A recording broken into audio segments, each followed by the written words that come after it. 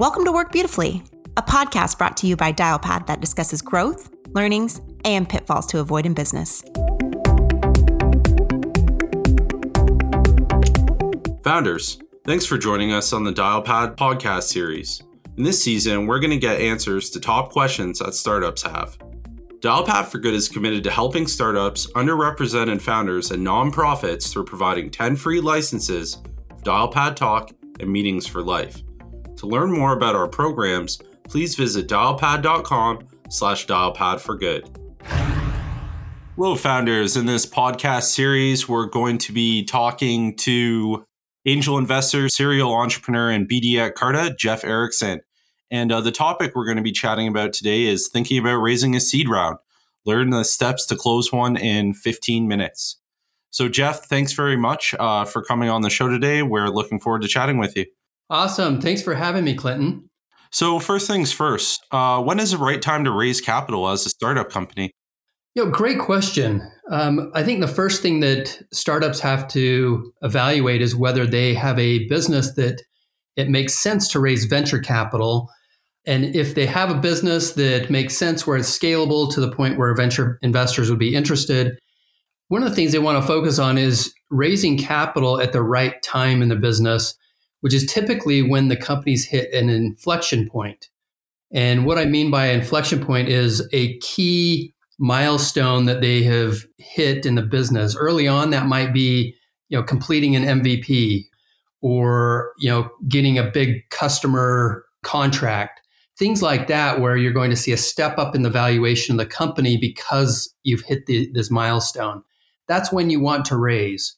If you're raising before that, right before you hit an inflection point, you're kind of doing yourself a disservice by probably ended up diluting yourself more by not taking advantage of the full value of the company. So that would be my first point. I think the second thing is you always want to raise money before you actually need it. And so you don't want to be raising money at the point where you don't have any money left. It puts you in a negative spot where you're at a disadvantage when it comes to negotiating with your investors. It's great advice, Jeff. And as a startup founder, what do I need to get ready to prepare to raise funds? And in your opinion, what is the most important thing? I think one of the most important things for startup founders is to make sure they have a good startup attorney. I would say that's one of the most important things they'll need as they're preparing to raise capital. As they go into the capital raising process, you're going to need an updated cap table, your articles of incorporation, all the legal documentation, financial projections, a hiring plan, and kind of what the future of the company looks like. So mapping out what the funding is going to be used for. All of this kind of culminates into also having a good pitch deck that presents all of this in a way that makes sense to investors. There's a great book out there actually called Pitch Deck, The Pitch Deck Book by Tim Cooley, which is awesome, that can help create pitch decks. But some of the key things you'll want to make sure in that pitch deck to investors are establishing product market fit, or if you're trying to establish market fit, what that actually means. But there are 5 T's that you want to focus on that investors are going to hone in on. And that's the team, the tactical advantage that you and your team have over competitors, what sets you apart, the TAM or total addressable market. Do you have a market that's big enough to make this company really significant? And also the traction and the terms. So those are the kind of the 5 T's I would hit on when or at least think about as you're presenting to investors. That's awesome, Jeff. Thanks. And we'll make sure to include a link to the book that you've recommended as part of our posting of this podcast. And assuming I have all of this stuff ready to go, how much time do I need as a founder to raise a seed round? Yeah, that's a good question. I would generally tell founders to plan for at least 6 months. Now, there are a lot of variables that can kind of go into that. One is the general market conditions. If you're in a tight market, it's going to take a lot longer. If you are in a market like right now, it might be a lot quicker. But some of the other things is what industry you're in. And where you're at in terms of the market there. Are you in a hot industry? You might have an easier time raising funding. It might go a lot quicker. What kind of traction do you have? If you've got a ton of traction and there's a lot of interest in your company, that's going to make it a lot easier to raise capital, and the process may go quicker. Also, you have to take into consideration what kind of connections and what you've done leading up to the fundraising process in terms of who you know, and also your experience as a founder will go into this. If you have 3 exits already under your belt, it's going to be a lot easier for you to raise capital, and you'll probably have more connections as well. But all of those factors kind of go into it. And, like I said, I mean, I've seen deals close in a matter of, a couple of weeks, all the way up to, thinking that it's going to take 6 months and having it take, 12 to 18 months. So, I hope that's helpful. Yeah, absolutely. And in my experience, founders that have done it before and they go out, they raise funds. Most of the time, it takes a lot less time. So just curious, for the first time founder, how do you approach raising funds and get in front of angels and VCs if you don't have that existing network? Yeah, I know that's a challenge for a lot of first-time founders. And one of the things I would say is you've got to get out there in the market. If you're in a specific industry, you've got to be out there in that industry, networking and getting to know who the players are. That's where the investors are going to be as well. They're looking for companies that are in these different spaces, and that's where you want to be. So I would say getting out to events that are applicable, looking up pitch events. There's a lot of local pitch events. There's a lot of companies that start off even going to like the 1 million cups events or something and pitching initially there just to get the network going. Every time you go to an event, you end up meeting people, and you never know where those relationships might go in terms of connecting to new people that might connect you to other new people. So it's just a lot of networking. I think the other thing you can do is talk to other founders that are in your space and ask them who the good investors are, and then looking up folks on LinkedIn. Social media is a good way to get a feel for, who you want to connect with, and then finding, people that that may be connected to different individuals. So those are a few tips. One other thought I had was, if you've got advisors, this is a good way that advisors can also, contribute to the success of your company. Find advisors that are well connected in the space and know investors, or maybe are investors. That's great advice, Jeff. And one thing I was curious about too is, outside of using LinkedIn, have you heard some founders using Crunchbase or tools like that to work backwards to see investors in their space? Oh, absolutely. Yeah, those tools like PitchBook, Crunchbase, great resources to see what investors are in your space. There's also a company called Founder Suite that has a great application that kind of gives you a good feel for what investors invest in which spaces. That is one thing that investors or that startups want to make sure that they do is research the investors that they're going to be talking to make sure that there's actually even a fit before they even approach them. That's some great advice, Jeff. Thanks. And a big question here, and a question on any startup's mind, is just how much money should I raise in my first round? And how do I value myself as an early stage company? Maybe I have a few customers, maybe I have a lot, or maybe I'm building something that's hardware based or in the science space and I don't have a customer yet. How do I do that? Yeah, it's kind of a crazy market right now because you're seeing seed rounds of $100 million, and it gets a little confusing. It's like, how much money should I raise? And I think if you really boil it down, you have to look at your business and say, how much money do I need in order to hit my next key milestone or that inflection point? And that's how much you want to raise, because that's where you're going to see a step up in the value of your company. If you end up raising too much, so let's say that it's going to take $1 million to hit your next inflection point where the value of the company is going to increase, and you go out and raise $10 million, well, you just diluted yourself significantly by raising all that capital at a low valuation that's going to now fund you through multiple inflection points. You want to raise just enough to get you to that next inflection point with probably a little cushion, realizing that it may take longer to raise that next round. You don't want to run out of money. So that's probably the easy answer, I guess, or the simple answer. On the flip side, you don't want to raise too little where you run out of money before you hit that next milestone or the inflection point. And so, like I said, you want to make sure you build in enough cushion. Typically, you'll see companies building out an inflection point, a plan to hit the inflection point to be like a 12-month period. So if you kind of plan on raising, in 12 months, again, raise enough to get you, 12 to 18 months worth of capital, so you have a little bit of cushion there. It's great advice, Jeff.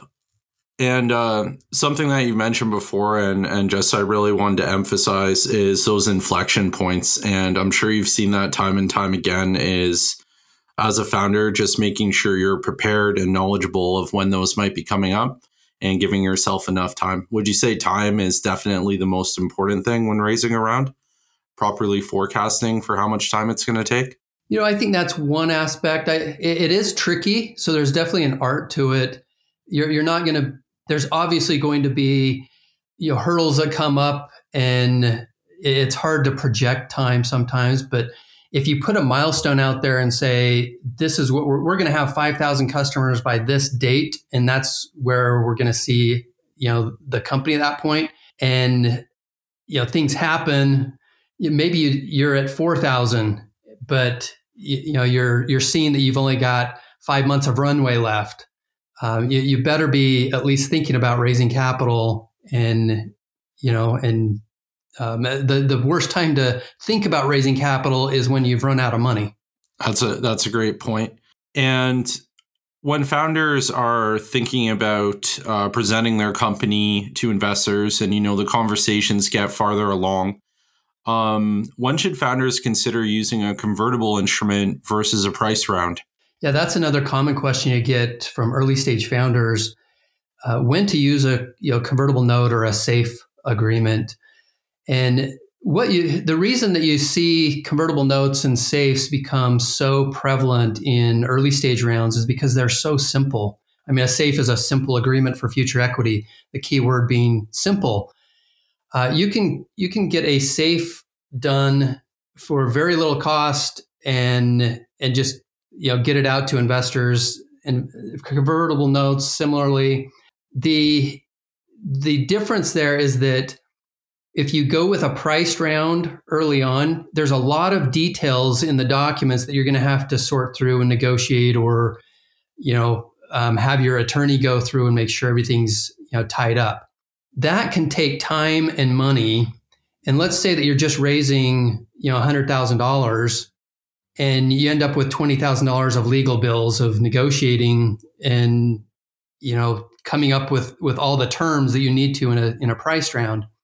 Well, what founders don't realize a lot of times is that they're also responsible for the attorney fees, typically for the investors as well in the round. And so, all of a sudden you're at $20,000 in legal fees and you've raised $100,000, 20% of that's going to the legal fees. That probably doesn't make sense. You do a simple agreement for future equity and you say, let's negotiate all the terms and set a definitive evaluation at your next round when you raise $2 to $3 million. That seems to make more sense, because then if you're spending $20,000, $30,000 on legal fees to get a price round done, you're raising $3 million, and it's a lot different than raising $100,000 and spending $20,000 of that on legal. That's some great advice. And on the note of equity, what is the typical amount of equity you've seen given to advisors in a seed round? And what about employees?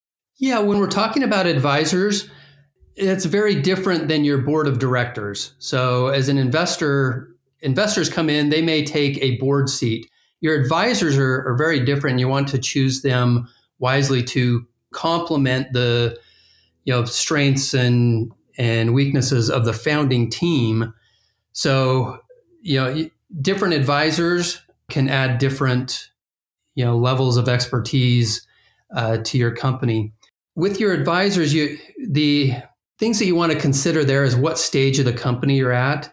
If you're a brand new company that is at the ideation stage, an advisor may take a larger percentage of equity than if you have a proven MVP, you're out there generating revenue and you've got a concept and you need them for helping you get introduced to investors or something like that.